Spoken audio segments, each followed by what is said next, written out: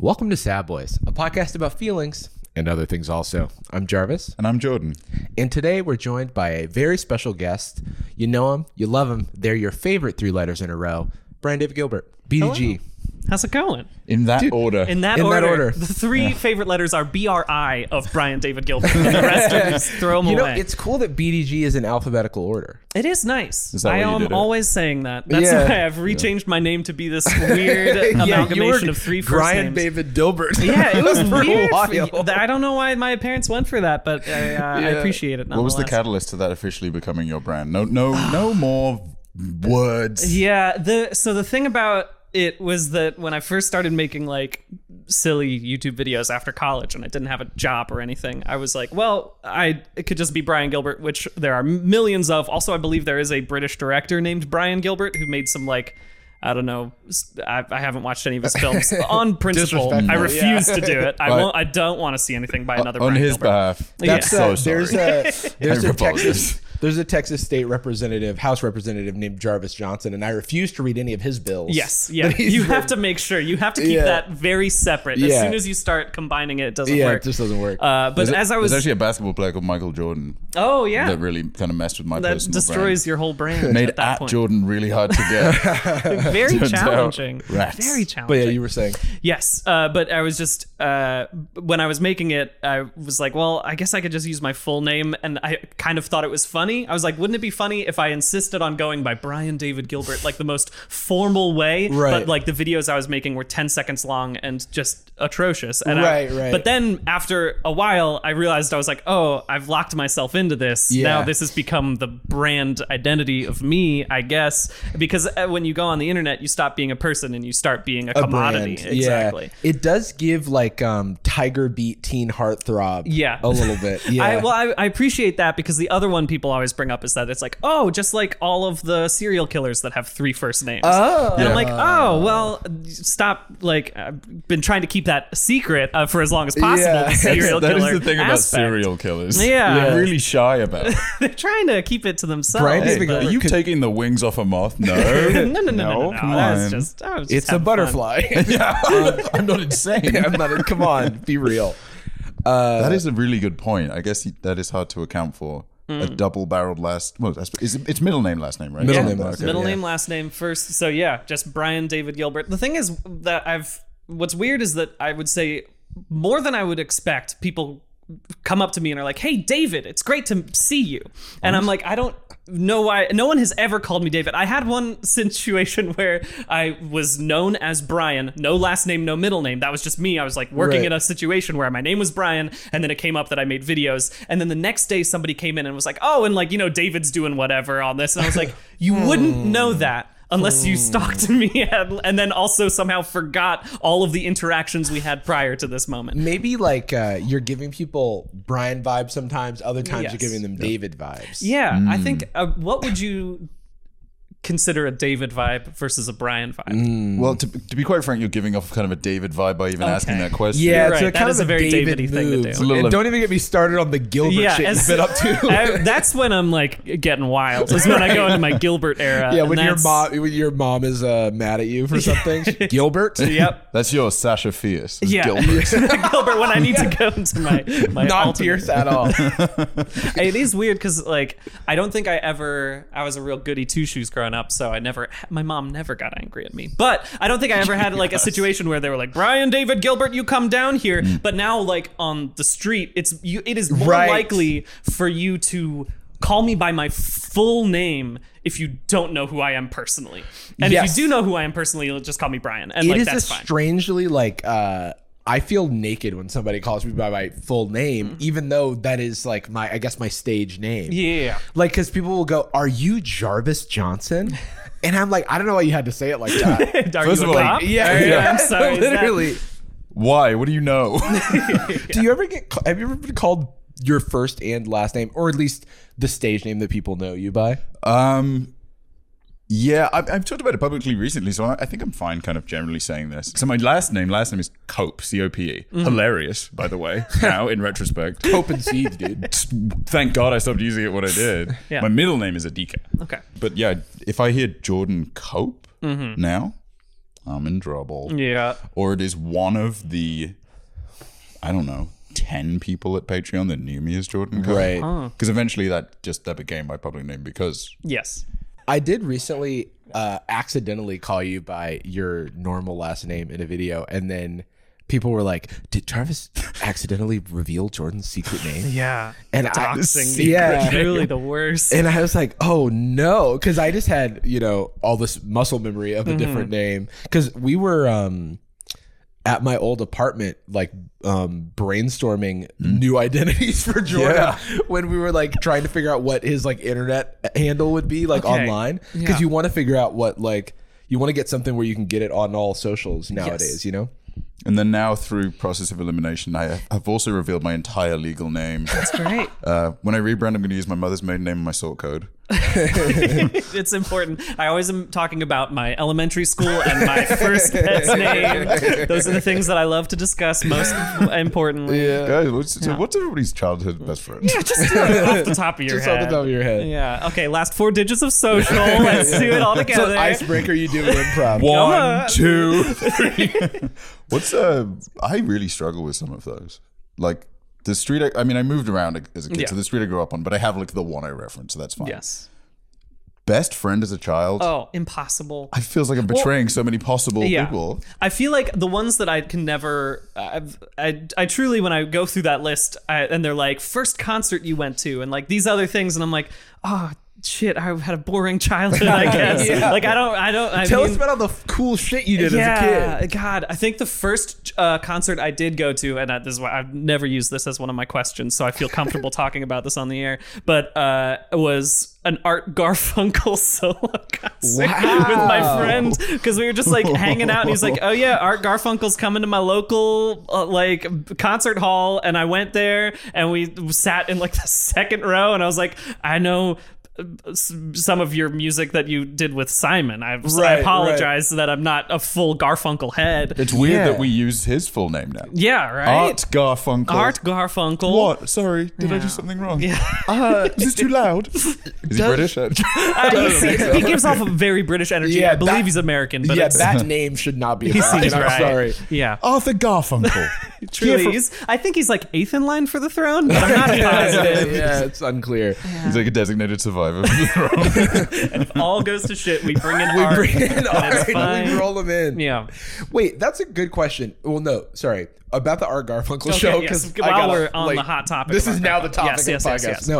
No, does he do songs that he did with Simon, but just his like? I believe he sang at least "Bridge Over Troubled Water." Okay, that was the one that I can remember he sang. I'm pretty sure. But also, he was also in his era of doing a lot of spoken word poetry, which was a very interesting thing. And I also, what's funny is that I had a friend of a friend who was also his tour manager at a different point in time, who ended up like. Your life is coming full circle at this point. Like this, that was a weird connection after, like long after it. I was like, oh, weird. That was my first concert, I guess, was Art Garfunkel. I remember you. How old are you for the first concert? I feel like maybe like 18. I should have had a concert before then, but it was normalized not going to concert. I don't think I went to my first concert until I was 18. Okay, either. I'm glad. Yeah. We're peas in a pod there. But it was that weird thing where it was funny because the tour manager had him come to his wedding because he was like friends with Art Garfunkel, and I'm sure I could tell this story. I'm sure it's fine. I don't care. It's fine. The important thing is that he was like, I might sing a song at your wedding, and they're like, you might sing a song, and he's like, yeah, I will think about it, and they're like, this is a wedding. Like, we have a lot of things planned. Yeah, there's and so planners. My sister was like involved with the wedding, and she was like, yeah, they told us, they're like, and then maybe Art Garfunkel's going to sing a song. We don't know at this point in the program. He might do it. And so like they get to that part of the program and everyone just kind of stops.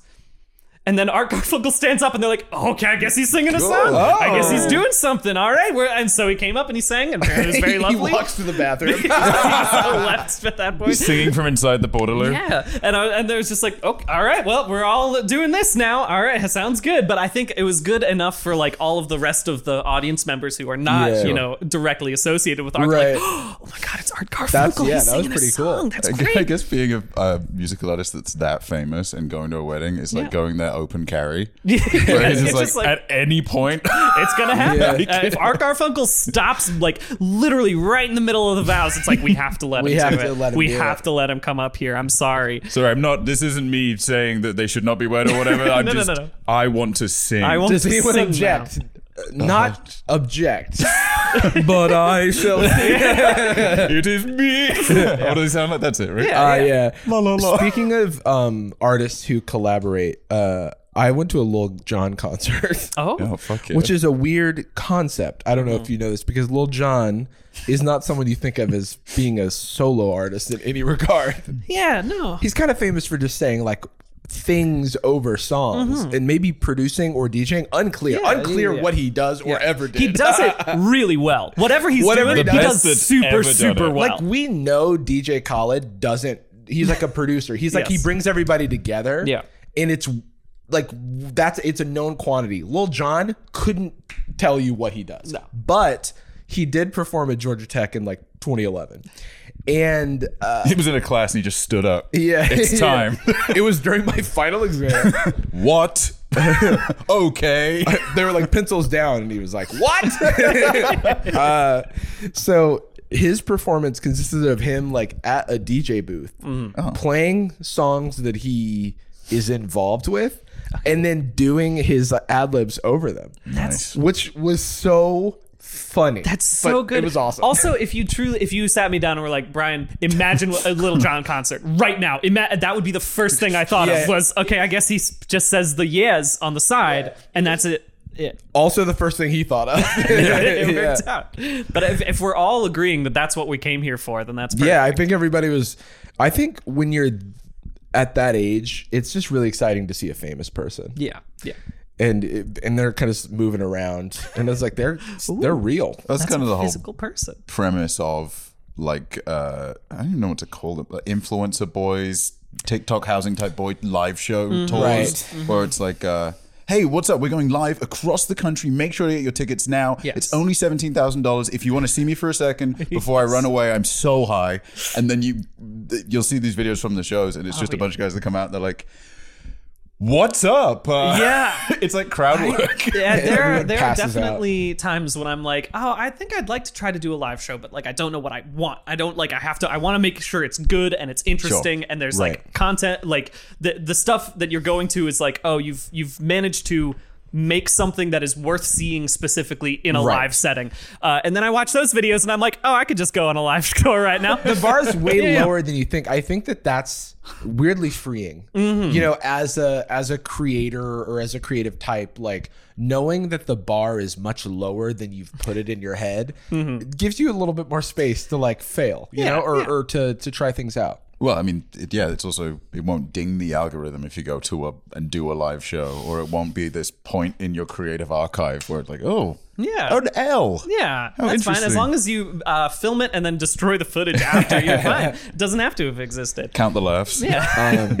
This is something that I want to get out of the way very early. Okay. Have you seen the cop slide incident? I have seen the cop slide incident, yes. Okay, so we talked You've about done your this. Bible study. I've done my research beforehand, So this is one of science's newest mysteries. Okay. For those who haven't seen, we talked about it on the previous episode, but there was a new slide in Boston. Thank you, Anastasia. It's already great. Just looking at the slide. It's like the slide of a itself crime. is a beautiful, The slide of the slide. Yeah. So there's a new slide at a playground in Boston, and there's a video and a whole news story about an officer who went down the slide, but he came out of the slide. In short, wrong. Yes, that seems. He came out too fast. He came out upside down than how you would normally ride on a slide, and seemingly not making he doesn't seem to touch the slide. He looks like like his hitbox is like balancing on top of the slide. It's like one of those like mag rails where it's just he was like floating in the center and no friction. He was shooting right out. He is the Shinkansen And 5 to 12-year-olds only. But that's not stopping grown-ups from trying it out. In fact, they're flocking to it. Grown-ups? It was just a clip of the cop again. They're trying to reproduce it. Yeah. How does a child go down that?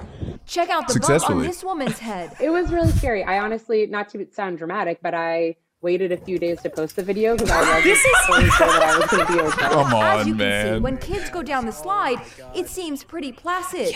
Yeah, because they weigh a lot less. It's for children. All right. Here's my conspiracy theory about this. All right.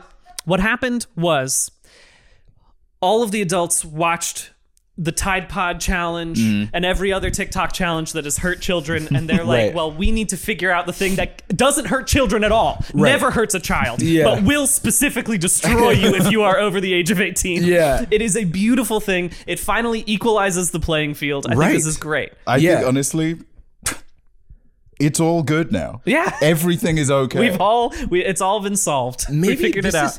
This could be like a fancy engineering solution to prevent adults from taking up a child's spot on the side. Yeah. Oh, it's like when they play the frequency that only children can hear outside Yeah. of 7-Eleven. Exactly. I came downstairs this morning and Anastasia and Jacob were watching a video of a physicist explaining how it could possibly have happened.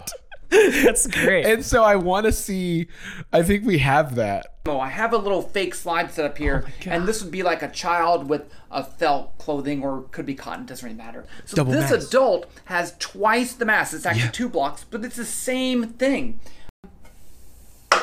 So doubling the mass doesn't change it, right? Because the frictional force depends on how hard these two surfaces are pushed together. This is a block with a Teflon base.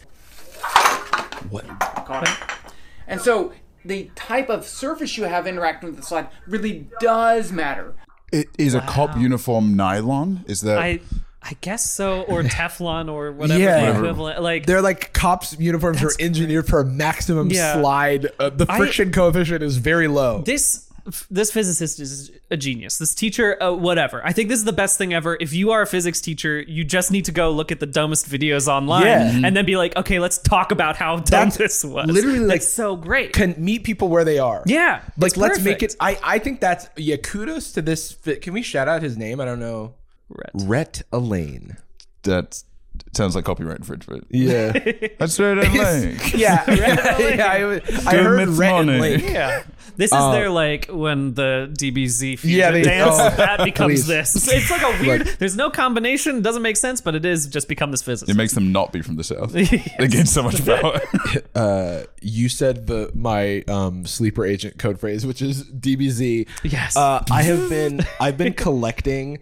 I've started a collection of Dragon Ball DVDs because I used to collect them when I was a kid, and so I've started building this collection over here. Can you leave the couch and bring some over? Oh, Is that absolutely, not I allowed? can. Is Absolutely, I that can. break the kayfabe of this? We're all locked into our chairs and it's not allowed. Where'd he go? We're like, we have no object permanence. What? My dad shaved his beard.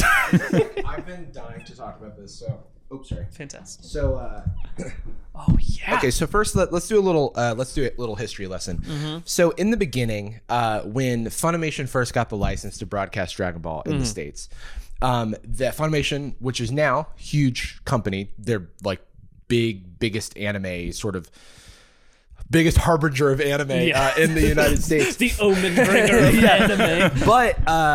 But when they started, they were just a small company in like Fort Worth, Texas, and so they didn't have their own voice cast. So they contracted this Canadian voice cast called the Ocean Group, and that for the first like 2 seasons, like sort of Saiyan Saga, Namek Saga, and DBZ, they was a different voice cast. It's Over 9,000. Yes. That was a voice actor named Brian Drummond, who was the original voice of Vegeta for the Ocean Group. And then when they came back around, when Funimation brought all their people in-house, I think there was some union stuff too or something. But when they brought their people in-house, they, all the voices changed. And then that's where we got the iconic Sean Schimmel as Goku versus like some dude named something Clements. I don't know. But anyway, and Christopher Sabat, who voice of Vegeta. So these Pioneer DVDs, these are the first home release of Dragon Ball with the Ocean Group on them, which is fun. They have since been redubbed because Funimation has like gone back and re-released the whole series, and they want the voice consistency. Okay, that makes sense. But then they also did this thing. Oh gosh. Okay, so get into it. So the Funimation's voice actors, they picked up in the middle of Namek. And they started doing voice impressions of the Ocean Group because for consistency's sake, there's people watching this on Cartoon Network. Yeah. So they wanted to make their voice sound, close-ish to the people. But then as the actors, as time went on and the actors came into their own, they had their own style, their own like more creative take on the characters. And so then they went back again and re-recorded some of those early episodes because they were doing like impressions. And fun fact, in Dragon Ball Super, Vegeta fights a clone of himself. And the clone, they got Brian Drummond, the Ocean Group voice actor, to come back and play Vegeta's clone. Oh, I didn't know that. That's fun. And for Canadian, once you pop, you just can't stop. For Canadian viewers, though, the Ocean Group did dub most of Dragon Ball in Canada. And so there is a separate full dub with the Ocean Group. But, they're all French. That's amazing. Okay, that's great. I will say that you live in New York or LA, you're going to see some celebs and whatever. I don't think I get starstruck very often, but the closest I got to it was I just like went to a random mall one day when we first moved here, and at I believe the Funko store, the Funko Pop store, there was a huge line, and I was like, oh, this can't be important. And then it was Vegeta's voice actor there, and I was like, am I going to buy a Funko Pop? Yeah. I was like, this is the first time I've actively thought about ever buying, like, of my own volition, purchasing a Funko Pop just so I could go see the guy who voices Vegeta. Being like, another for my collection. Yes, I must collect these. So, Demon Slayer. One cool thing about Christopher R. Sabat is that he started as like a lowly voice actor, and then he like became like a producer, like in the booth, like doing I don't know what the job is called, but when you're behind the booth with the voice actors doing direction. Yeah, I think director. Voice direction or something like that, director. And then now he's like super high up in Funimation because he's been there for like 20 years. And then I'll wrap this up by saying a lot of these you can find for like kind of cheap, but it's hard to collect the whole set. So, but these are the later DVDs. These are like things I grew up with. And I used to collect them as a child or as a teenager. I would go on eBay and I would find these for like $5. And Too old for the slide. 13 and up. 13 and up, not allowed.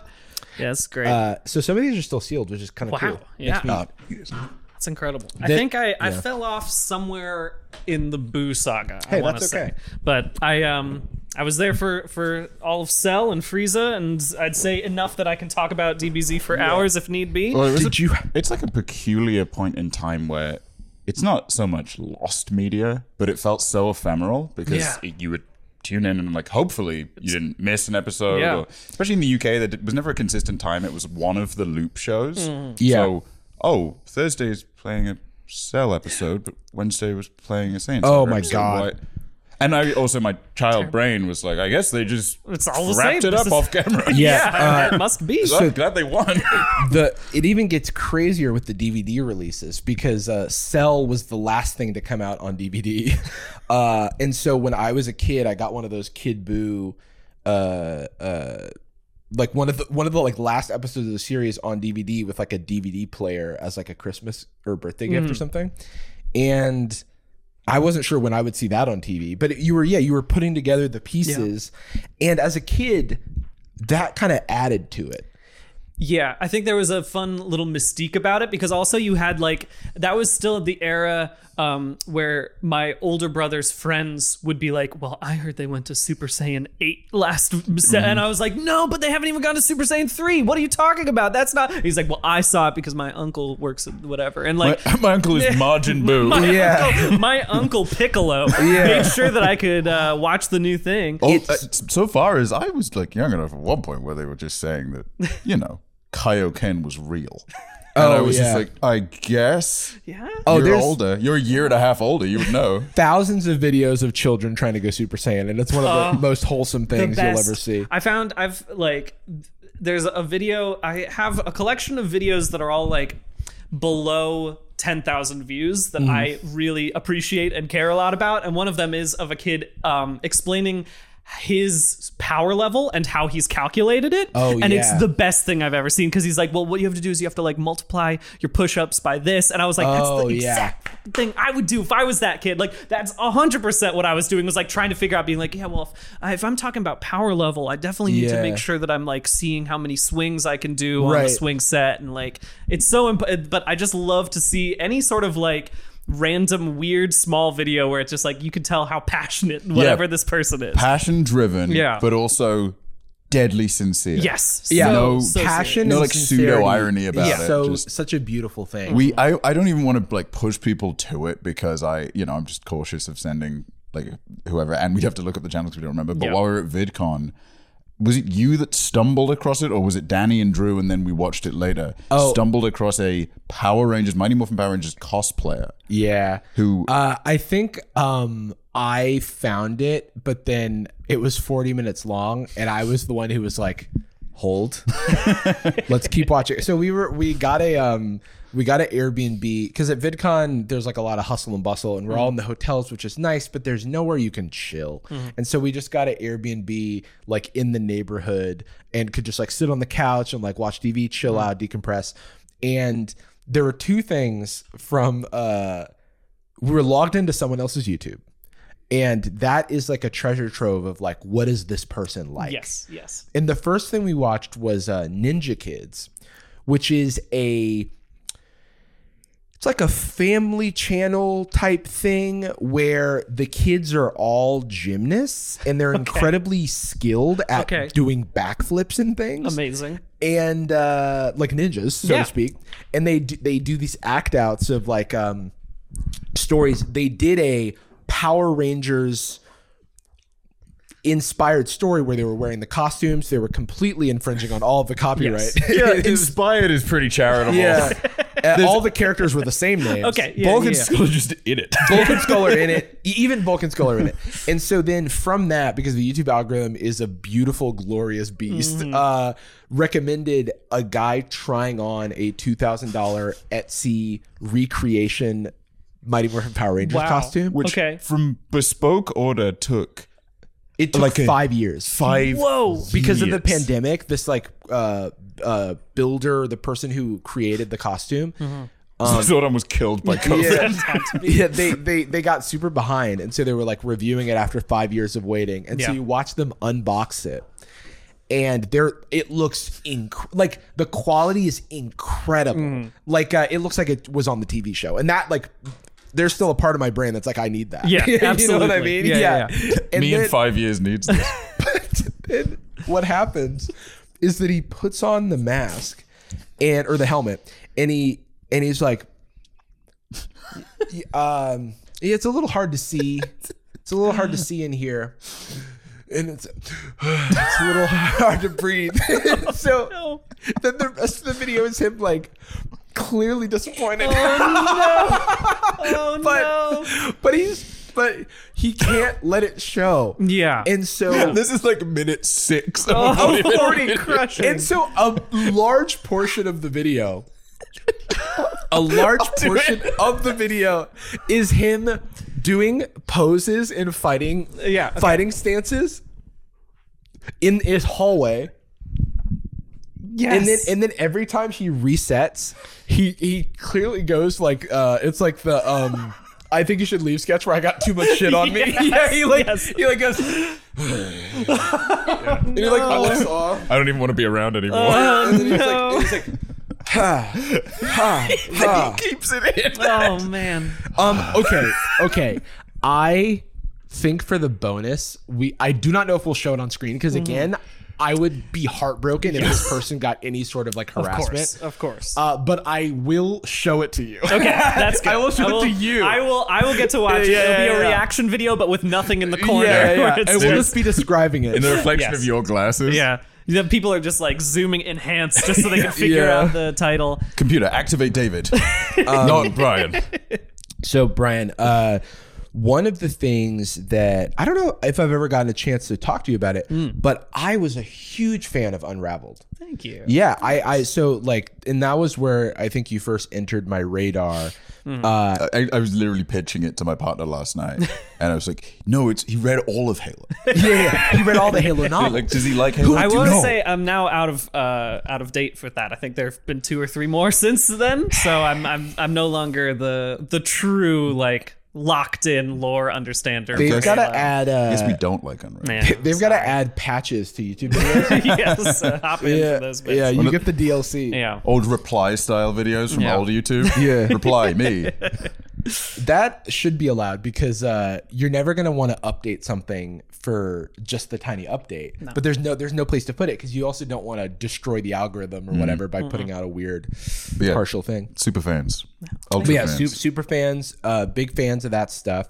Are you proud of that work? Yeah, definitely. Like, I think that's I think I had a lot of people when I left Polygon being like, oh, he must have hated Unraveled. Like, oh, that must have been the thing that's why he's left. And it's like, that's not why. I don't think were there times that I got frustrated? Yeah, that's work. Because that's the thing is that every job has things that you're frustrated by. But like specifically Unraveled, like I am still very proud of the things that I made. And like, you know, it's always that weird thing where I think most people know me from Unraveled. Most people do. And so a lot of people think that I am that Brian, right? Which is very much a different character as a person, right? And so I do sometimes feel like I'm disappointing when I'm like talking to people and they're like, oh, and so do you want to talk about Halo? And it's like, I haven't read those books, I haven't talked about them, I haven't played a Halo game still. Like I cared about it and I like put a lot of effort into it, but it's also like that was the thing that I was doing for work, and then I went home and didn't want to do that anymore because I was doing the natural course of things too. But that's with anything. It's like you spend so much time with something,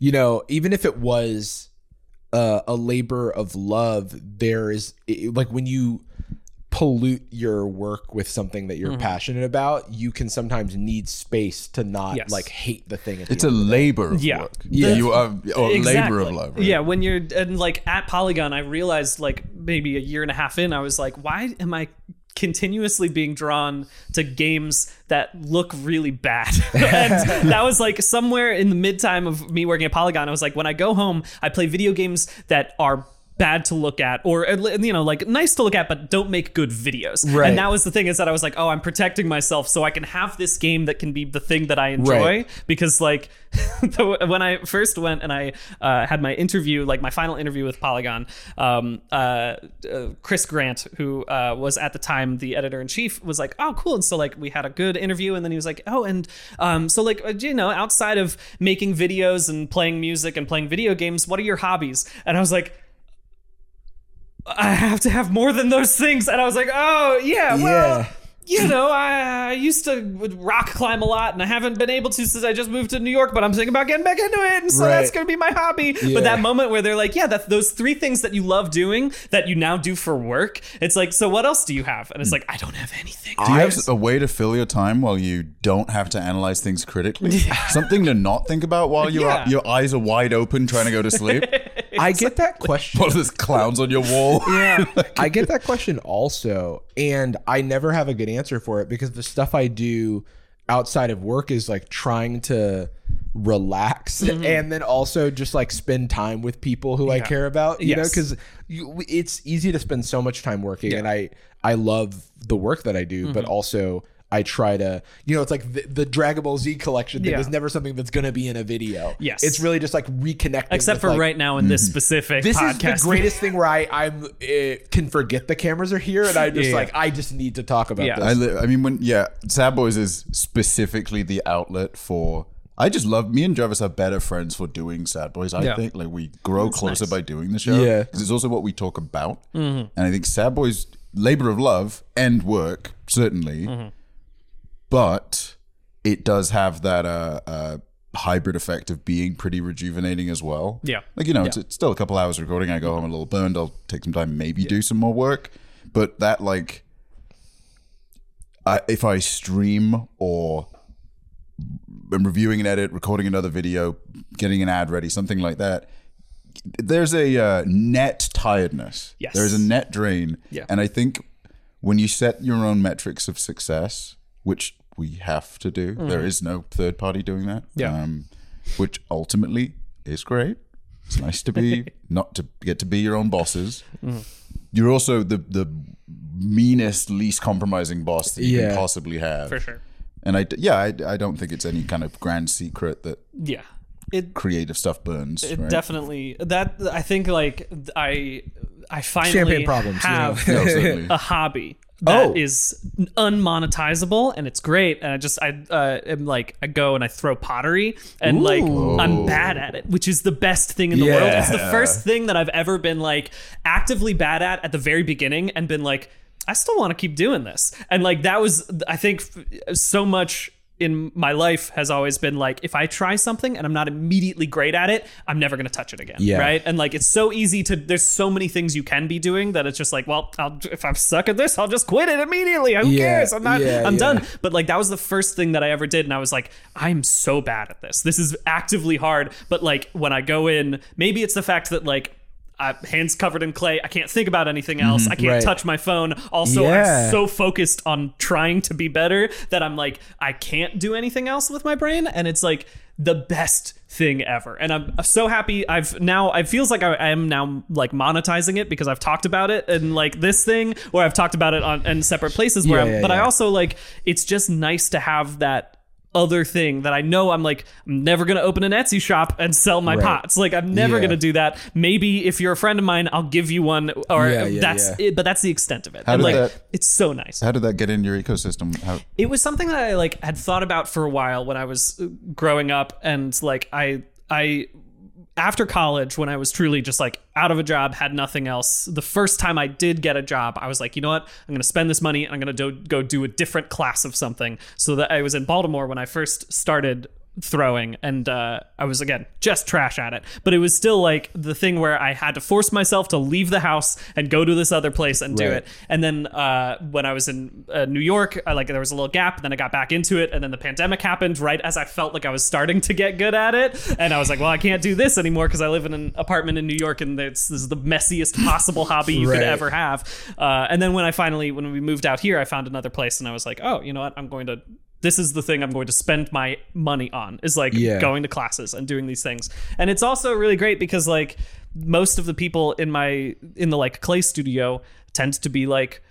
older people who are retired and just want to like throw. And then there's like some people who are just incredible artists. That's annoying, isn't it? It's both like really cool to like walk by them and be like, I could never do that.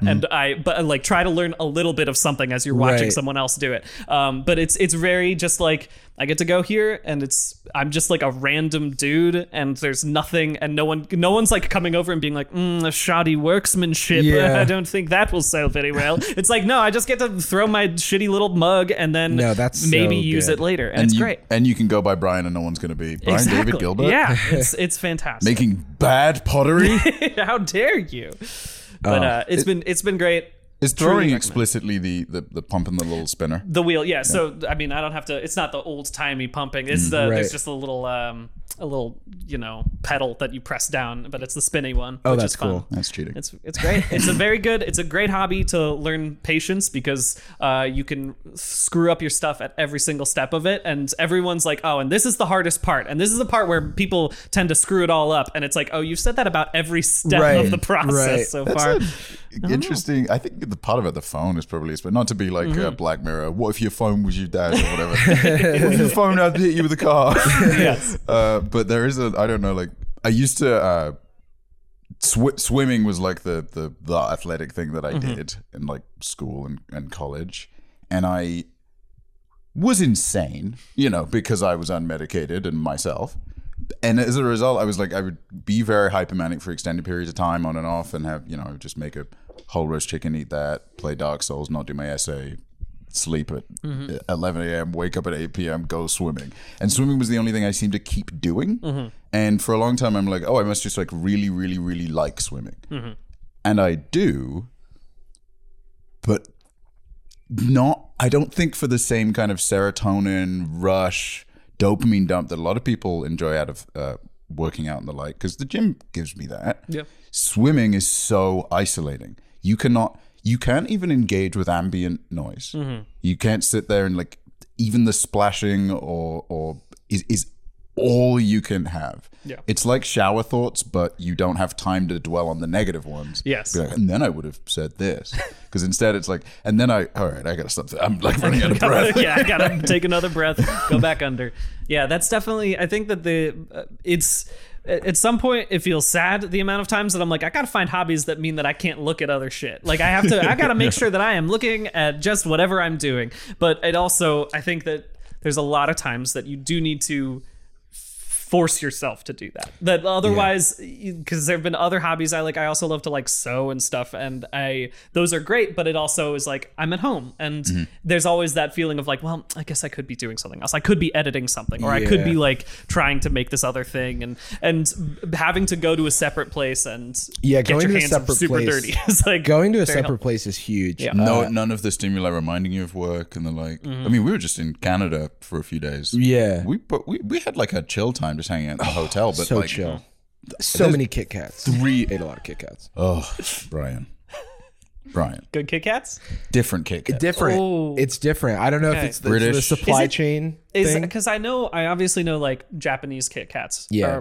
are way above These American are just Kit Kats. standard ass Kit Kats, but it's I think it's a chocolate thing. Like the supply chain. I think they're previously Jordan identified them as being closer to European. All right. I know I had, when I studied in Edinburgh for a year, and I had a bunch of friends who would always be like, I tried a Hershey chocolate and it was like chalk. And I was like, you're right, but also I don't like the connotation there. Also, I don't know who you are. Let go of me. Please leave. I don't know. Just a random Who are band. you? You just heard I had an American accent. What is Unraveled? Why do you know about that here in the past?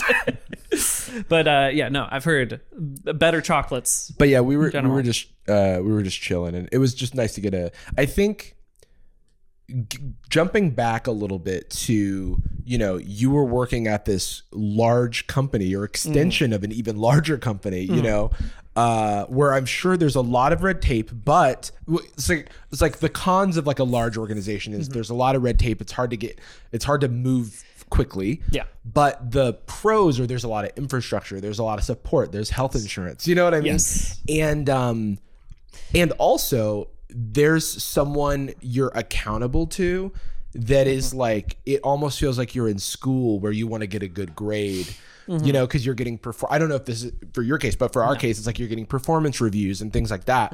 And transitioning, for us, and I'll speak for myself, for me, from working where I felt like I was a good little worker bee to being my own boss was very difficult. Yeah. What was that transition like for you? It was very difficult. I think that like the thing that it's not a joke. Whenever I say I'm like it's like a half a joke when I'm like the two best things that I got at Polygon were, one, meeting my fiance Karen, and then two, watching a union get formed, because that was it's so pivotal to like, I can't imagine what I would be like if I wasn't there as the union was getting made, because like that was the thing that I think I was saddest to leave when I did leave Polygon, was because like it's very funny to talk about any corporation, especially in these times of multiple strikes in Hollywood, and like how unions in general, I would say that they are a very big bonus for the company that has been so actively trying to not have the union form. Because whenever people are like, oh, would it be cool to work at Vox Media in general? I'm like, yeah, they have a great union. And that's why you should go work there. Right. That's specifically the thing that makes it good. And so like the health insurance, the like parental leave that they have now, there's a bunch of great stuff that they have now. And I think that was like I guess I'm getting a little off topic in terms of like becoming my own boss, but I think something that really drained me toward the end of my work at Polygon was that I had a boss, not specifically from Polygon, but like in the Vox Media umbrella, talking to us about like, somebody in our group had a question about like promotions and like how you rise up through the air through this like weird media landscape. And point blank, they were like, well, the two main ways that you can get a raise or become a higher tier is by either becoming a manager or becoming internet famous. And those are the two things. And I think that was like, we are not here for you. yeah, it was like such I knew it obviously beforehand, but hearing it point blank said that way, I was just like, you are, first off, a lot of people shouldn't be managers. A lot of people don't have that skill set. And if you are an incredible writer, you might not be a good manager. I know personally, I would be a terrible manager. I think I make okay stuff. But if I were to be like, okay, well, I need to move up the ranks, I guess I have to become head of video or whatever. It's also a skill. It's a separate skill set that you have to have a desire to learn. Yeah, you have to be internet famous or get really good at pottery. Yes, it's those a are the two completely different thing. Exactly. Like I was a manager, I was an engineering manager at Patreon my last year there, and I fortunately had like a lot of good mentorship and a lot of kind of guardrails and people in my corner with support. And then I also took a lot of seminars, and I read management books, and I had the like VP of engineering that I was like checking in with, and had people that I could ask questions about, because at the end of the day I was responsible for people's careers, and that's like a huge weight. Yeah. It feels nice too to be it's not a direct comparison, but in the same way that we're saying, like, it's satisfying at school to have clear boundaries and goals set so that when you hit those goals and they're achievable, you feel satisfied. Being the goal setter can be nice, and being the person responsible for someone feeling fulfilled is nice. Also, if you're internet famous, you don't need the corporation. That's the other thing. Now they're extracting all of this excess value that you're producing. Yeah, it's independently wealthy. Yeah, like the thing that I think, I mean, it's, you see it again and again with like the BuzzFeeds and the Vox Medias and the stuff, is like as soon as you become a certain level, the company doesn't do a thing for you anymore. And on the opposite end of that spectrum, like, I won't say her name, but a good friend of mine at Polygon worked on guides at Polygon. And her, at least when I left, her guide for Animal Crossing paintings was the #1 most viewed of all time across all of the Vox Media platforms, across Eater, across Vox, across like Verge. It was the #1 viewed thing, and like her single job there bankrolled all of us, basically. That like all of the guides that she did, all of the rest of the guides. And like I also know, then the reason I'm not like trying to speak about any specific person is that I knew a lot of guides writers who didn't want to be known on the internet, because especially in a video game space, you are very much a lightning rod, especially if you're a woman, especially if you are a person of color. Like so many things, if you are working in the video game space and you are doing this stuff, you don't want your face to be out there. You don't want that.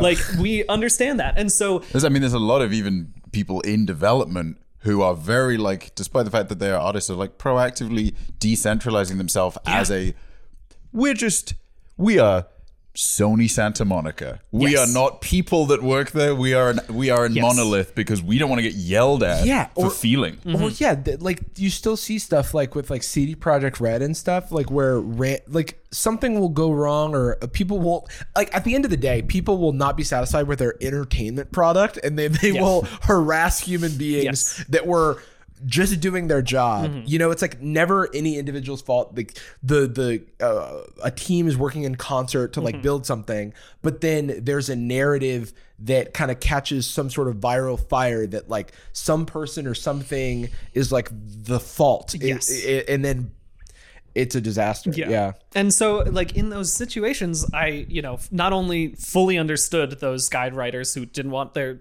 faces and names to be known, but I also, like, in that same vein, it was actively hurting their career, because the way that you move up in the business is by being internet famous or being a manager. And that's neither of those things, even though they're, like the entire guides group, like, truly not the people that you might think of if you know of Polygon or anything, but the backbone of the whole system, right? And like, they shouldn't necessarily be managers because they're so good at writing guides, right? Like, that's the thing that they're great at. And they are earning all of this money for the company. And they want to do that. And they want to do that. And it's like, that's their skill set. They're very good at it. Why can't you give them a raise? Like, why can't you see that is enough of it? Like, that being good at one thing should be enough, is my opinion. It's been so unsupported that I'm only right now realizing what a cash cow that service is. I've always been involved in and loved games media, and I'm only right now going like, oh wait, shit, that's so much money. Guides that's is so the important. biggest thing. Yeah, truly. Yeah, this problem exists in a number of industries, and it definitely exists in tech, which I know about because I was a part of it. But only recently have I seen tides shifting more towards people who, there's this term IC, or individual contributor, which is distinct from a manager, right? And so I think that there's this kind of old hat view, which is what you're describing, where there's this ceiling of how high you can reach as an IC. And one of my really good friends, I was talking about him before the show, one of my childhood friends, one of the smartest people I know, would trust him to solve any problem. You know what I mean? He's a person I'd want in my corner. Really just wants to do his job and be really good at it. And wants to, he's had one-on-ones with his manager where they're like, what are your career goals? And he's like, I just want to do, I don't want to grow the way you want me to grow. Yeah. I don't want to be these other things. I want to just do my thing. Mastery, right? Mm-hmm. Yeah. And that should be enough. Yeah. And it's so, I think it requires a bit of a shift in thinking that it's going to take time, industries for industries to on the whole, recognize this. Mm-hmm. I think in the, if I'm going to blow it out to all labor in general, I think that there are two extremes that most executives want to push people, and they are either to basically, you work at the Ford factory and all you do is screw in this screw, and that's all you do, and it's you never learn to build the car. The Apple model, famously, so it's very isolated. Exactly, you never learn a skill, you just are doing the one thing that you do really well, and that's all it is. Okay, and then I think on the opposite end we have a lot of media and even just existing as an internet creator, which is you have to be good at every aspect of it. Mm-hmm. This is, and I think that was a thing, especially in a lot of New York media, was oh, well, why would we hire a lighting person and a camera person when we could hire one person who is kind of good at lighting and has turned on a camera before and also can host it, because then we just have to pay one salary. We pay them the rate of any of those individuals. Exactly, just the one thing. And as a result, I think I've said this before, but there was a time at Polygon you can watch the videos change because there was a moment when an actual lighting person who worked at Vox Media came and gave us all a workshop on how to use the lights, and then the videos look way better after that point. And it was just this is such a simple thing that it feels very much that in the current economic world we live in, you have to be a jack of all trades, not because that's what you should be, but because it's easier to pay one person one salary, as opposed to being we could get 3, 4, 5 people and make this something really good. It's just people don't appreciate. I think the further you are from the craft, the less you appreciate craft. I remember there was an understandably very protagonist-y energy at film school, where 90% of people that joined were I'm writer-director as the thing. Obviously, that's the main guy.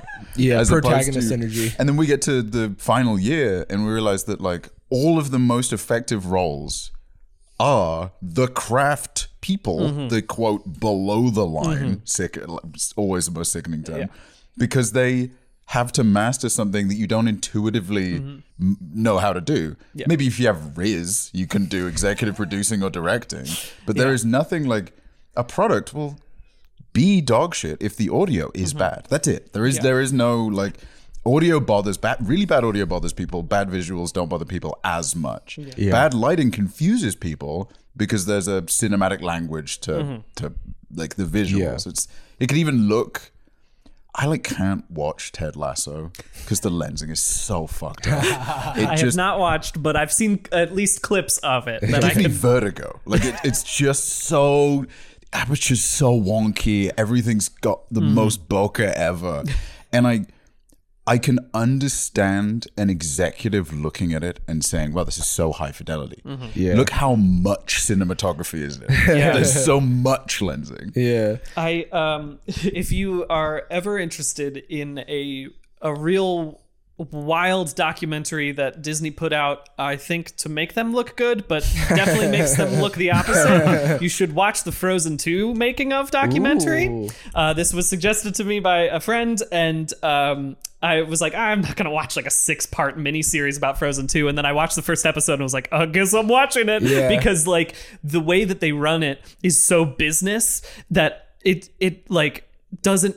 I understand why Frozen 2 is the way that it is, which is, you know, fine. It's okay. It's great. And there's a lot of incredible artists who worked on it, right? Really, really fantastic people who worked on it. But also there is this like one scene that I can't stop thinking about, which is like midway through, like a couple years before it's supposed to come out, they invite basically every director who's ever directed a Disney movie to come in and watch the animatic of it that they have. And then they do a big, like 4-hour long workshop with all of the directors giving notes on this thing. Okay. And so like, even assuming like these are great directors, these are people who've produced a lot of good stuff, but it's like, this is just a hodgepodge of people. It's like you're bringing in 80 people to talk about a single thing that doesn't even have a direction at that point in time. Okay? It's like the definition of design by committee. Exactly. It's truly just like, and every other aspect of it, there's some even wilder stuff that happens. But like watching that was such an eye-opening experience in terms of like,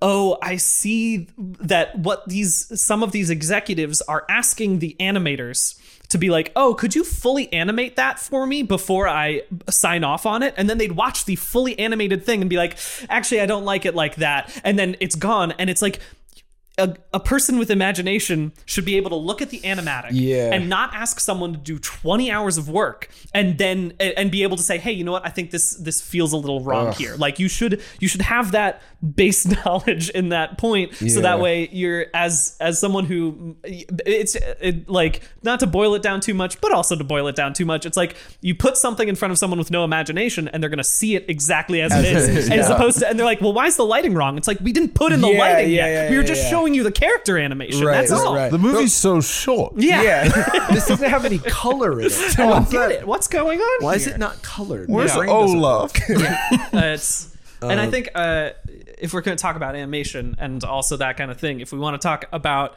I was talking about doing all of the jobs that you can do. Specifically, so right now, Writers Guild is on strike. SAG-AFTRA is on strike. Okay. Something that isn't on strike is the Animation Guild, which is part of IATSE, which is a very overarching union, takes care of all of the crew and everything else. But what's fun about them is that the Animation Guild, like, they don't count as writers, so they can still keep producing their own stuff right now, right? And it's not scabbing, and it's fine. It's a totally different union. But like the way that so many storyboard written shows or storyboard driven shows for animation work is that it's like the writers are the ones who are also drawing the pictures for the storyboards, and then they are usually involved in other parts of the process too. Which means that these storyboarders are writers, and they're also artists, and they're also directors because they are figuring out the framing of all the shots, and they're also lighting designers because they're figuring out where the lighting's going to be in all of those shots, and they're also like comedians usually, and there's a bunch of other stuff, but it's like that doesn't count as writing. That's not writing, and also they never get like writing credit or like I could be speaking wrong, but I'm fairly certain there's not the same sort of residuals process for the animation. And so it's just a lot of like, that can come down to the fact that a lot of execs are like, well, animation, that's not real art. Like that's not, you're not a real writer if you take your little cartoon boys and you make them kiss. It's not real. Like you are only a real writer if you work on NCIS Memphis or whatever, right? Like we actually have a little game that we've been playing where we try to guess which isn't a real show. You should pull up the one we did last week for Brian, just because it's a hoot. But yeah, I think you raise a really good point. I mean, even when like in the 90s when like The Simpsons and then like late 90s when Family Guy started to come around or in South Park and stuff, it's like no, it's animation, but get this, for adults. What the hell?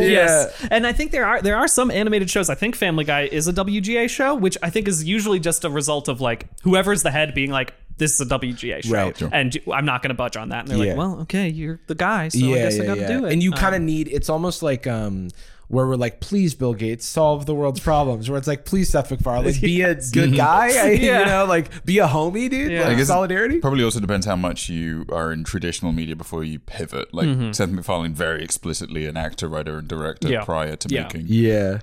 The most sick and twisted sense of humor. It's like the Joker made a show? Yeah. What the heck? I know we've got a pretty dark and twisted sense of humor here on Sad Boys, so not everybody gets it. Yeah, have you watched Top 15 Darkest Stewie Moments? Oh, Yeah. man. Buffalo. My favorite watch of all Mojo. of them. Top 15. Jumping back, one real quick thing before we jump to the our little game. Now we're gonna put on you. Can't wait. Is the jack of all trades, like master of none approach is like, if you're an individual, if you're like a young, you know, you're in high school going into college, or maybe you're not going to college, you want to go into a trade, there is value in having like those skills. And if you can work at a company to hone those skills, you should always be looking at like, what can a company do for you, for your own selfish goals, because the company is never going to value like They just don't care at all. But they just aren't gonna like, they're not gonna give a shit about you. You have to glean as much value as you can because you're already being extracted for your value. They not to be overly cynical about it, but that is just a material reality of anyone in an executive position, because 99% of the time it's through nepotism or being enough of a sociopath to screw over anybody that would have changed that. Right. Because the other thing you were saying about like, oh yeah, become internet famous or become a manager, it's a little bit like the just be president. Like you have to be like you have to have a certain thing wrong with your brain to like want to gather and have as much power as possible. Yes. Yeah. And people who aren't wired that way are like at a disadvantage in these organizations, because there's a strong bias in meetings for people who are loud and can take up all the space. And you know, like there's not a good well-rounded balance for people who communicate differently. There's just so many situations and flaws. Yeah. I think. Oh, sorry. Go ahead. Oh yeah, no, I was just gonna say, like, you're right. There's like such value to being able to know as much as you can about as much as you can, especially if you want to do like film stuff or anything related to it. It's good to like have a, even if you are never going to touch lighting, it's good to be able to speak the language, so that way you can like talk about it to whoever you're working with or to whatever. ask questions of someone that does know better than exactly, right?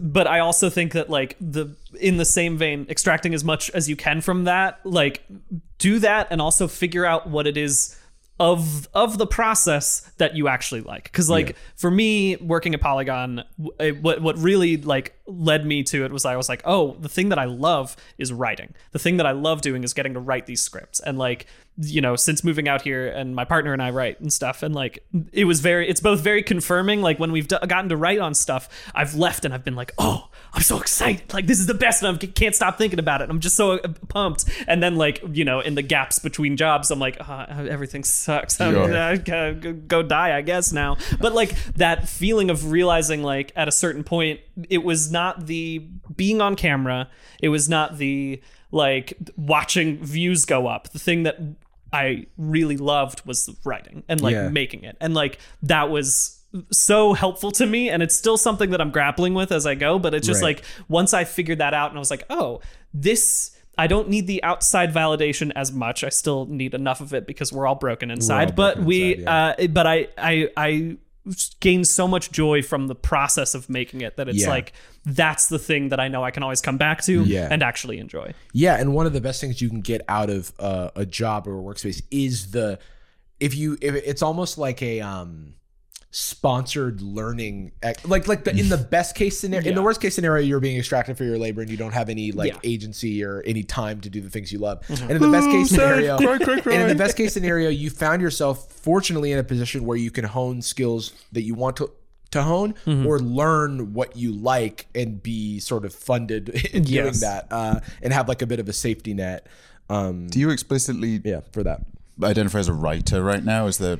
I don't know. It's that weird sort of transitional period where also right now there's a writer strike. So, you know, it's kind of hard to be like, yes, I'm a writer for, like, I am so grateful that I'm mainly pottery. I'm really more of a potter these days. So I'm doing the Seth Rogen route of getting through to writing just so I can start selling my pottery online.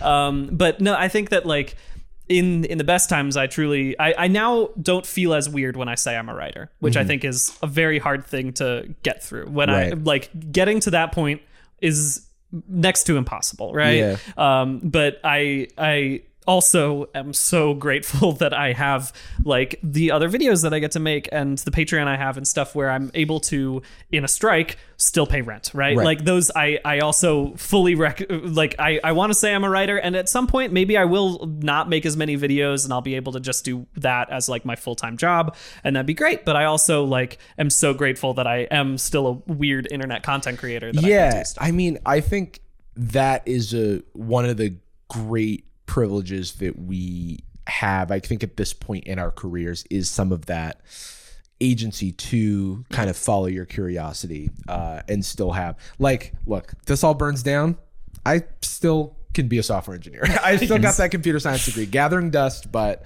I mean, it's nice to have like space for fucking up, like to explicitly miss the goals that you set for yourself, or even that, I don't know, the very reasonable expectations you have for what you should be putting out, especially like under contracted work, right? Because there is that safety net. And I, you know, without naming names, none of them are like close friends of ours, but we, through doing partnership stuff at Patreon especially, a lot of the creators that I knew, not as peers, but as clients or as partners, or more often creators that were like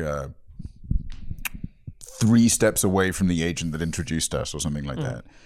I think there's a little bit, just a tad of indulgence in the struggling artist aesthetic, and maybe some deliberate obscurity about their income and success, and until maybe you go more inside baseball, you may not account for the fact that, like, yeah, they're like a video game Let's Player. They make a video every day, nothing gets striked, and they get 900,000 views per day. And it's a little distracting. And I think it's very healthy to, you know, disassociate from being a traditional, quote, writer, because you may not be struggling with some of the things that come with that. Yeah. But ideally, we just live in a world where the trials and tribulations currently associated with being a writer just don't exist anymore. And once they're gone, all the other writers get to stay writers as well. Yes. It's not only hardship. It's not only working with Netflix that gives you like the validation. Yeah, definitely. Let's do the game. Yes. I wonder. I mean, okay, what I will say is, Jarvis, you had with one, I think you get a mulligan, right? If you slip one up, you get to do it again. Yeah. You had a perfect game. You did guess all of them. I'm built different though. Oh yeah. Yeah. You're a soy cuck beta. Yes. I'll be failing this the entire time. I just think it's fun because it feels like they all shouldn't exist. Yeah. Okay, so can I ask, like, is there a percentage of a true to fake ones? Yeah, he'll give you So there are 3 chunks. Okay. Some would call them segments. I would call them chunks. British. Okay. Let's say rounds. Okay. Let's say chunks. Okay. Keep it chunks. This is a new world. I will burn this show to the ground. It's already happening. These are some of the most popular network TV shows. Okay. Which is a odd thought, because I think it's like, especially as maybe content creators, or, you know, we're all young as fuck. We're like, you know, like young creators. I just learned to drive. I was born in 1990. You know what I'm saying? No, I was born in the late 70s. I was born in the 2000s, dude. 9/11, what's up? I wasn't born. But you wouldn't hear about it. What? Something happened. Yeah, wow.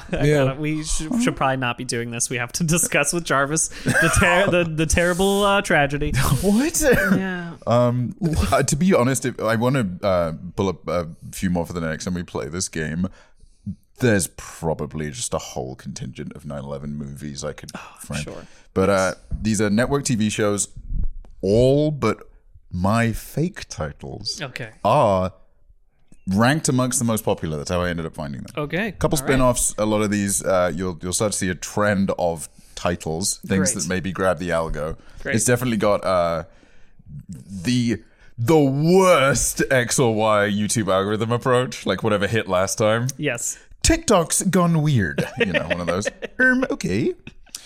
That was the title of my last video, but Wiki. it has gone weird. Shit. So, and I'm actually crushing it, so relax. Yeah, relax. 900 views a day. 900 whole views. Yeah, baby. It's $1 a video, $1 a view, I believe. Yeah.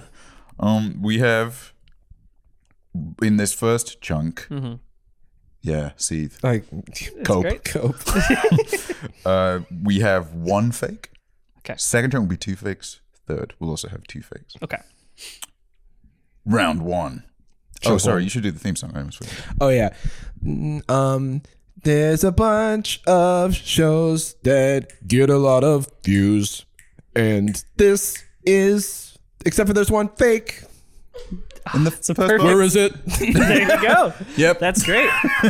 Where is the fake? Yeah. Section 1. Special Ops. Rescue Special Ops. Special Ops Mission. Special Ops Online. Special Ops Lioness. And Special Ops Crime Squad UK. Oh man. I feel like it has to be. I want it to be Special Ops Online as the fake one, but I don't think it is. Just when you look at all these shows, do Yeah. you think, man, they've done it again? What are these on Fox? I don't even know. Oh yeah. Well, I will say a lot of these are evenly spread across the networks, which I think maybe just speaks to the generic success. Yeah, of them. true. I personally think it would be the funniest if the Special Ops was the fake one. If all of the other spin-offs, they just a spin-off to fake show. I think it's Special Ops Mission. I think that's the one that's fake. Would you like to go orange, which is the term they use on British Who Wants to Be a Millionaire, because the little thing turns orange? Would you say it? Yes, that's right. what I'd like to go orange. It's Special Ops Online, you stupid asshole. You had it. You almost I was trusted your right. gut. I faked myself out. Lioness is real, by the Yeah, way. we- we got obsessed with looking into Special Ops Lioness. It has to be okay. Here's my pitch. If someone were to be like, here's the show title that we have, Right, pitch right, off of right. it. It's based on one of the female agents from a former thing who had the nickname Lioness, and she's super cool, and it's watching her as she goes and does her special ops mission. I mean, pretty much maybe. right on the money. Okay. It's like a real show with like It stars actors. extremely famous actors, like Samuel L. Jackson. Is What? in it. Yeah. Who's the Lioness? It's like someone extremely famous. Is it Zoe Saldana? Is Zoe gosh. Saldana? Yeah. Oh yeah, my Zoe Saldana God. is the Lioness. Morgan I'm sorry, Freeman. Zoe. Morgan Freeman's in it. Morgan Freeman? What? Nicole Kidman, of course, of AMC fame. Is here? That Yeah. can't be right. Yeah, no, none of it feels real at all. Well, Oh, we also watched the trailer, and it is truly one of the most like, actually, you could be in the CIA because some people just wear Oakleys. Some people wear Oakleys, but they're also allowed to shoot minorities. that's it. That's the kinda rules. It's actually kind of sick, and torture works. And hey, Zoe Saldana's one of you guys. It's cool. Incredible. It's Well, based on the trailer too. It's all just like, we have to stop terrorist group. That's great. Is this a Paramount? Is that what I'm seeing? A Paramount Plus? That makes sense. Makes Yeah. sense to me. That seems right. That's where I would say all of the shows that I have heard are pretty good, but also have always said, huh? Whenever it's Yeah. been brought up in conversation. Me and my partner are very committed to. We've always loved Next Generation. Watch a lot of Star Trek Next Generation. It's all on. And the foundation of us dating was rewatching it together. That's just being great. like, just a couple of people, a couple of friends watching it. There's nothing weird we're making out. Yeah. It's all there. You can just watch all of Star Trek Next Generation. So I am a parasite on her account because it is like truly. So I've browsed the rest a little bit. It's nothing. Yeah. They look like if you watch a show and there's a show in the show. What yeah. are we doing? Get a lot Special of Ops that. Online we're watching tonight. Yeah, Yeah. that's what it feels like. Yeah. All right, let's do round 2. Yes. Jump 2. Round 2. Jump 2 2. fakes this time. Okay. The Chicago Code. Okay. Chicago Knights. Chicago PD. Chicago Med.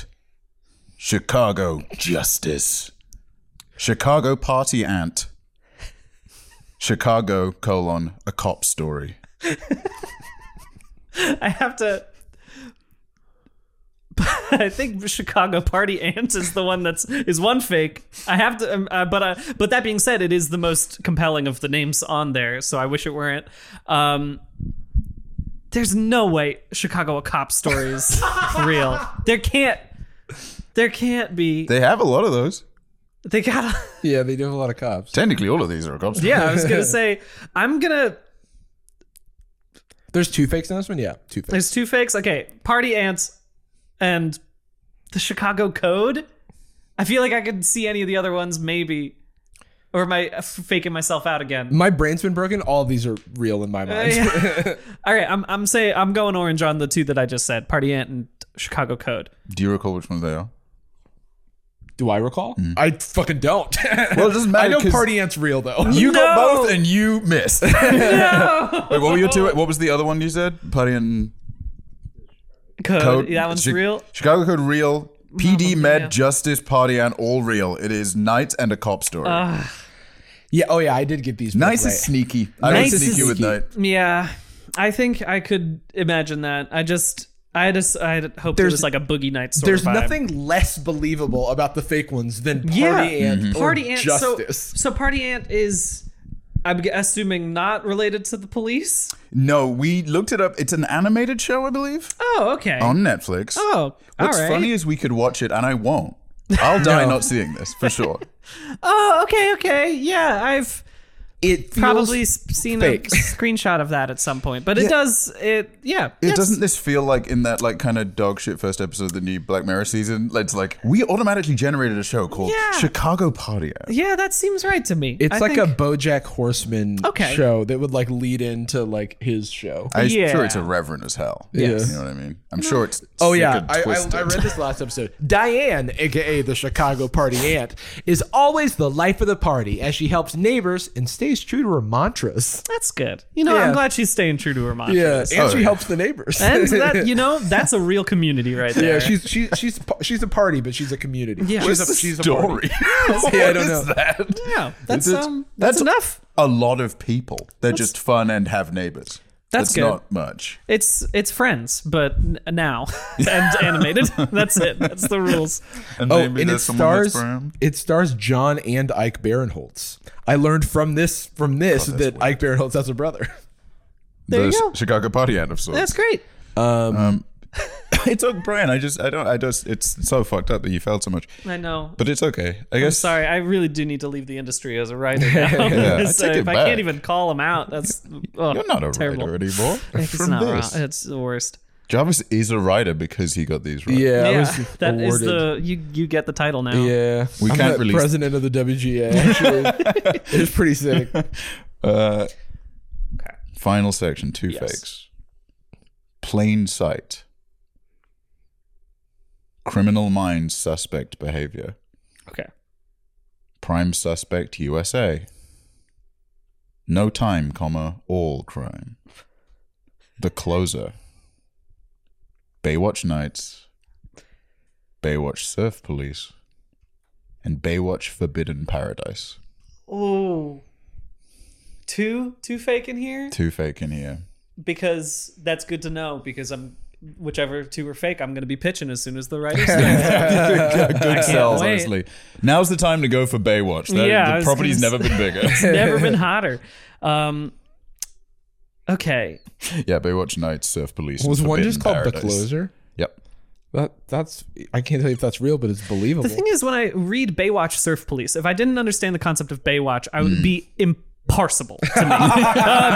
Baywatch Surf Police? Yeah. The Baywatch, the surf. It's like, I have no idea what it that seems means like as the a words are in concept. the wrong order. Yeah. In a universe where surfing's illegal. Yes. Okay, Baywatch. You know what? I'm going to say it's Surf Police. I feel like Forbidden Paradise and Nights are both possible. I don't know. Now I'm screwed. Now I'm just gonna have to shoot from the hip, I think. I thought you were gonna. I just have to shoot you guys. All right, I'm out of here. See Oh, ya. I'll tell you which ones they are. Yeah, It's not that important. yeah. All right, I think it's it's gotta be No Time, All Crime. Please say that one's the fake one, and also Surf Police. I think those are the two. W. Brian, you're right. Oh, This is God. a redemption. Forbidden Paradise is real. I knew it. I was gonna say they have to have the spinoff that is just mostly about the hot people making out, right? Could you look at Baywatch Forbidden Paradise? We didn't check what it was Also, last time. Criminal Minds: Suspect Behavior Yeah. has the same energy of when I want to make a video about a topic I've already made a video about, but I need a different title. Like, and I don't know how to, like, 2 is not a thing I can say. Oh, this is a movie. What? Baywatch the movie. Forbidden Paradise. Wow, this doesn't. Oh, it's still got Hasselhoff in it, right? Yes. Oh yeah. Of course. All right. For them. Baywatch lifeguards Mitch, CJ, Stephanie, Caroline, Matt, and Logan. That's a big cast. Travel to I don't know how to say that. Oahu. There's a typo. Yeah, I was gonna say Ohio is how they pronounce it. Ohio, Hawaii. Ohio, Hawaii. What? Also, just actually real quick shout out. There are like devastating wildfires in I want to say Maui right now. Yeah, it is. Okay. And so I've donated to a couple of the funds, but we'll try to link some good ones. Yes. If we can. And just, sending everybody there our love and energy, and everyone's in our thoughts. Here's a random question. I feel like a lot of the Unraveled episodes, you were in some form of pain that you were kind of putting yourself through, and that's part of the appeal. Yeah. Was there anything that was like a particularly difficult slog? There were some that were sloggy, but just in a like things had I kept hitting roadblocks with it. Specifically, the Kirby episode was I had originally planned to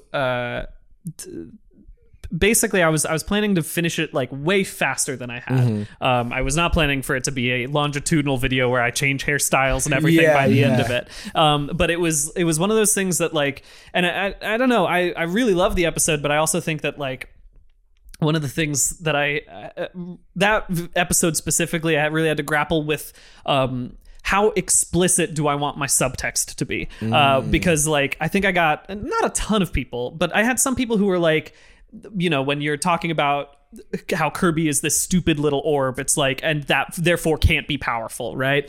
I had a lot of people who were like, hey, that feels a little ableist. That feels like there could be some stuff there, which I can like understand. But I also, when I was making it, the whole point was that me as Unraveled Brian was this narcissistic asshole, right? Who believed that the only way you can have power is through intelligence, right? And like what we were talking about at that time with one of my coworkers was like the way that a lot of people will watch people like Donald Trump do something very stupid, and they'll be like, well, he's playing 4D chess. He's really being smart about it. Actually, when you think about it, he peed there, and that means something else was going to happen, right? It's like, no, he just did something bad, right? Like, he's just an idiot. And he somehow has a lot of Occam's power. razor is the simplest explanation. Exactly. Because the issue is if you accept that he's an idiot, then your last 5 years of advocacy for him, you were wasted. Exactly. Gambler's fallacy. You're in now. Right? And so I think that was the thing with Kirby specifically, is that like we were trying to thread that needle. I don't know if I hope we got pretty close to talking about the fact. Also, the other thing I wanted to talk about was like the idea that every story needs to have a dark theory behind it. Every like cute fun thing actually has a dark undertone, right? Like that's the go-to, and it's like, well, Kirby's a god and all that stuff. And I love to see those theories. They're fun to watch and they're fun to see. It's silly because it's just like Sakurai, just like he's doing a thing. Yeah, he's just having fun with it, and he's making a cool game, and I think it's great. And like, I think that's what I wanted to land on, was like, sometimes a thing can just be a thing, and like that's a hard thing to get to, especially when you're trying to like weave these other metaphors around, is to be like, to make the ending. Sometimes it just is the thing, and is not very. It's not very conclusive in that sort the of way. exact inverse of what you're told you should do. Exactly, right? Right. And so that one, I think we had some troubles with that, especially, and also it was just like scheduling issues. Like we had plans to do it in one day, and then we like ran out of time at a certain point, and then we had to like book some other time. But it was.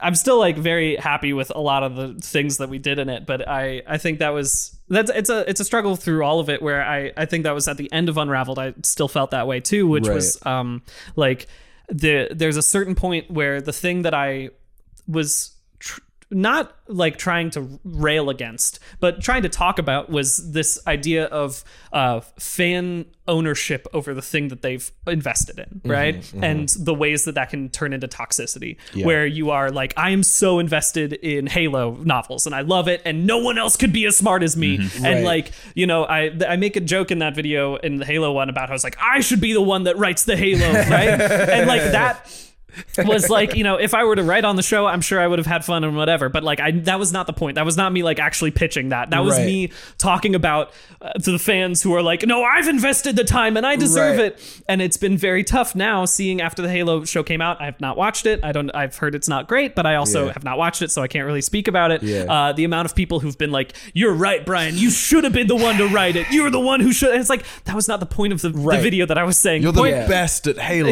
Is like, the point is that the thing that you invest your time in can feel so important to your identity that occasionally you feel like you need to close it off from other people in order to keep it safe. And I think that that's where a lot of nerd culture, if I 100%. Could call it that, all of that gatekeeping stuff, all of the toxicity stems from that thing where it's like, in high school, I didn't have a lot of friends, or like I didn't connect with a lot of people, but I did have this comic book. And now this comic book is super popular, but these people don't like me. That must be because they're not real fans. Yeah. They're the ones who are bastardizing They weren't in the trenches reading the comics. They just know these bastardized Marvel movie versions of the story. Exactly. We all deal with our own self-conscious feelings and everything, and I think that comes down to that feeling of like, I like a thing, you like a thing, but you don't like me, and that means that you don't like the thing, as opposed to there's something about me that is a problem, right? Because it's more comforting that way. It's like you're trying to like resolve this cognitive dissonance or whatever, and the easiest thing is not I have flaws, I'm wrong, or someone just doesn't like me, but it's no, it's all of you. And so that, I think, was those were the moments when it would like, again, the actual work of it. Reading the Halo novels was its own slog in its own right, as I was just listening to audiobooks at 2 times speed. But like I think the bigger stuff was more just like am I actually in doing Unraveled, am I getting across the point that I'm trying to get across, or am I just becoming the thing that I'm trying to talk about? Sure. Right. Which is always a hard thing. That's fair. Yeah, it's interesting because there is always, this is just a thing I've learned on the internet. It's like, don't read the comments, right? There will always be the most superficial, like missing the point take on something. Yeah.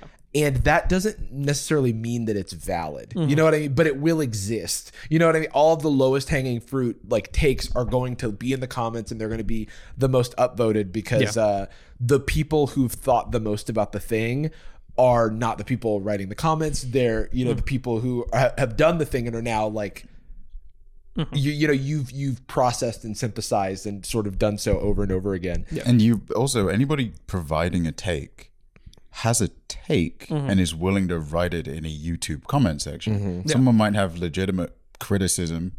You can go, charitably criticism, as opposed to dislike. Yeah. But leaving a YouTube comment is like writing something in your own shit. As soon as you are doing it at all, you've almost already invalidated the thing that you're trying to say. Yeah. And people have take poisoning. Like the first one you find is the most gratifying because you can write it right now. You don't have to think about that position. And then you reply and you're like, what do you mean? It's like, I'm actually a huge fan. Elon is now, paying people for impressions on X, and it's on Twitter. God, I just said X. But the funniest thing about that is all it incentivizes is for someone to get as many impressions as possible, which is to just have the take that causes as much interaction. Yes. Which is a ridiculous way to that was already a problem when you were just rewarding it with interactions. Yeah. But, rage clicks have been monetized for a while, and this is time it's like, okay, explicitly though, rage clicks. We want those specifically. You don't even need to pivot them to something else. No. Like a YouTube channel look called, at like, it's fine. It's one of those YouTube guys that's got like a Greek photo as their profile called the skeptical individual, the thinking man's Chad. Have you ever noticed how women it's their fault? Yeah. Have you thought about that? Are you feeling lonely? No. And that's actually science. Incorrect. Don't look that All right. I got calipers and I checked women's heads and it turns out they're mean. Yeah, the skeptical phrenologist.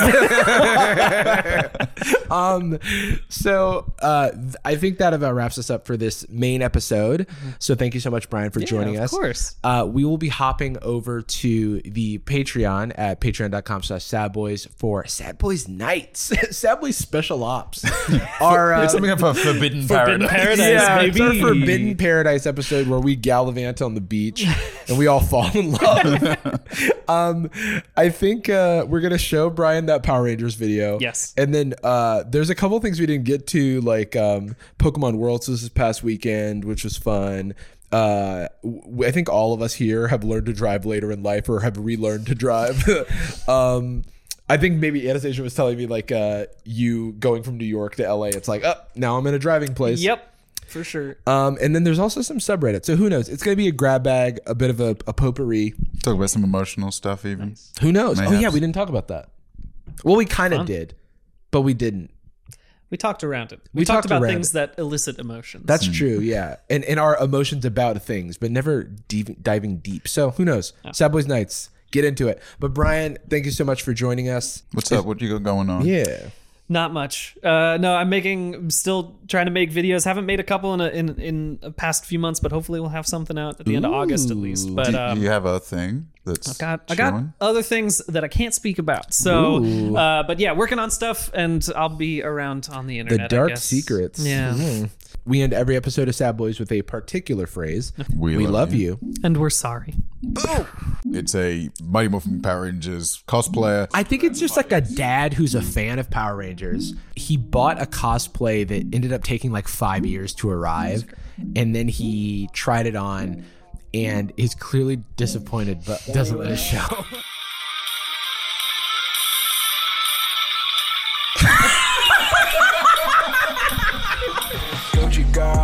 Gucci girl, how you doing? How you moving, girl?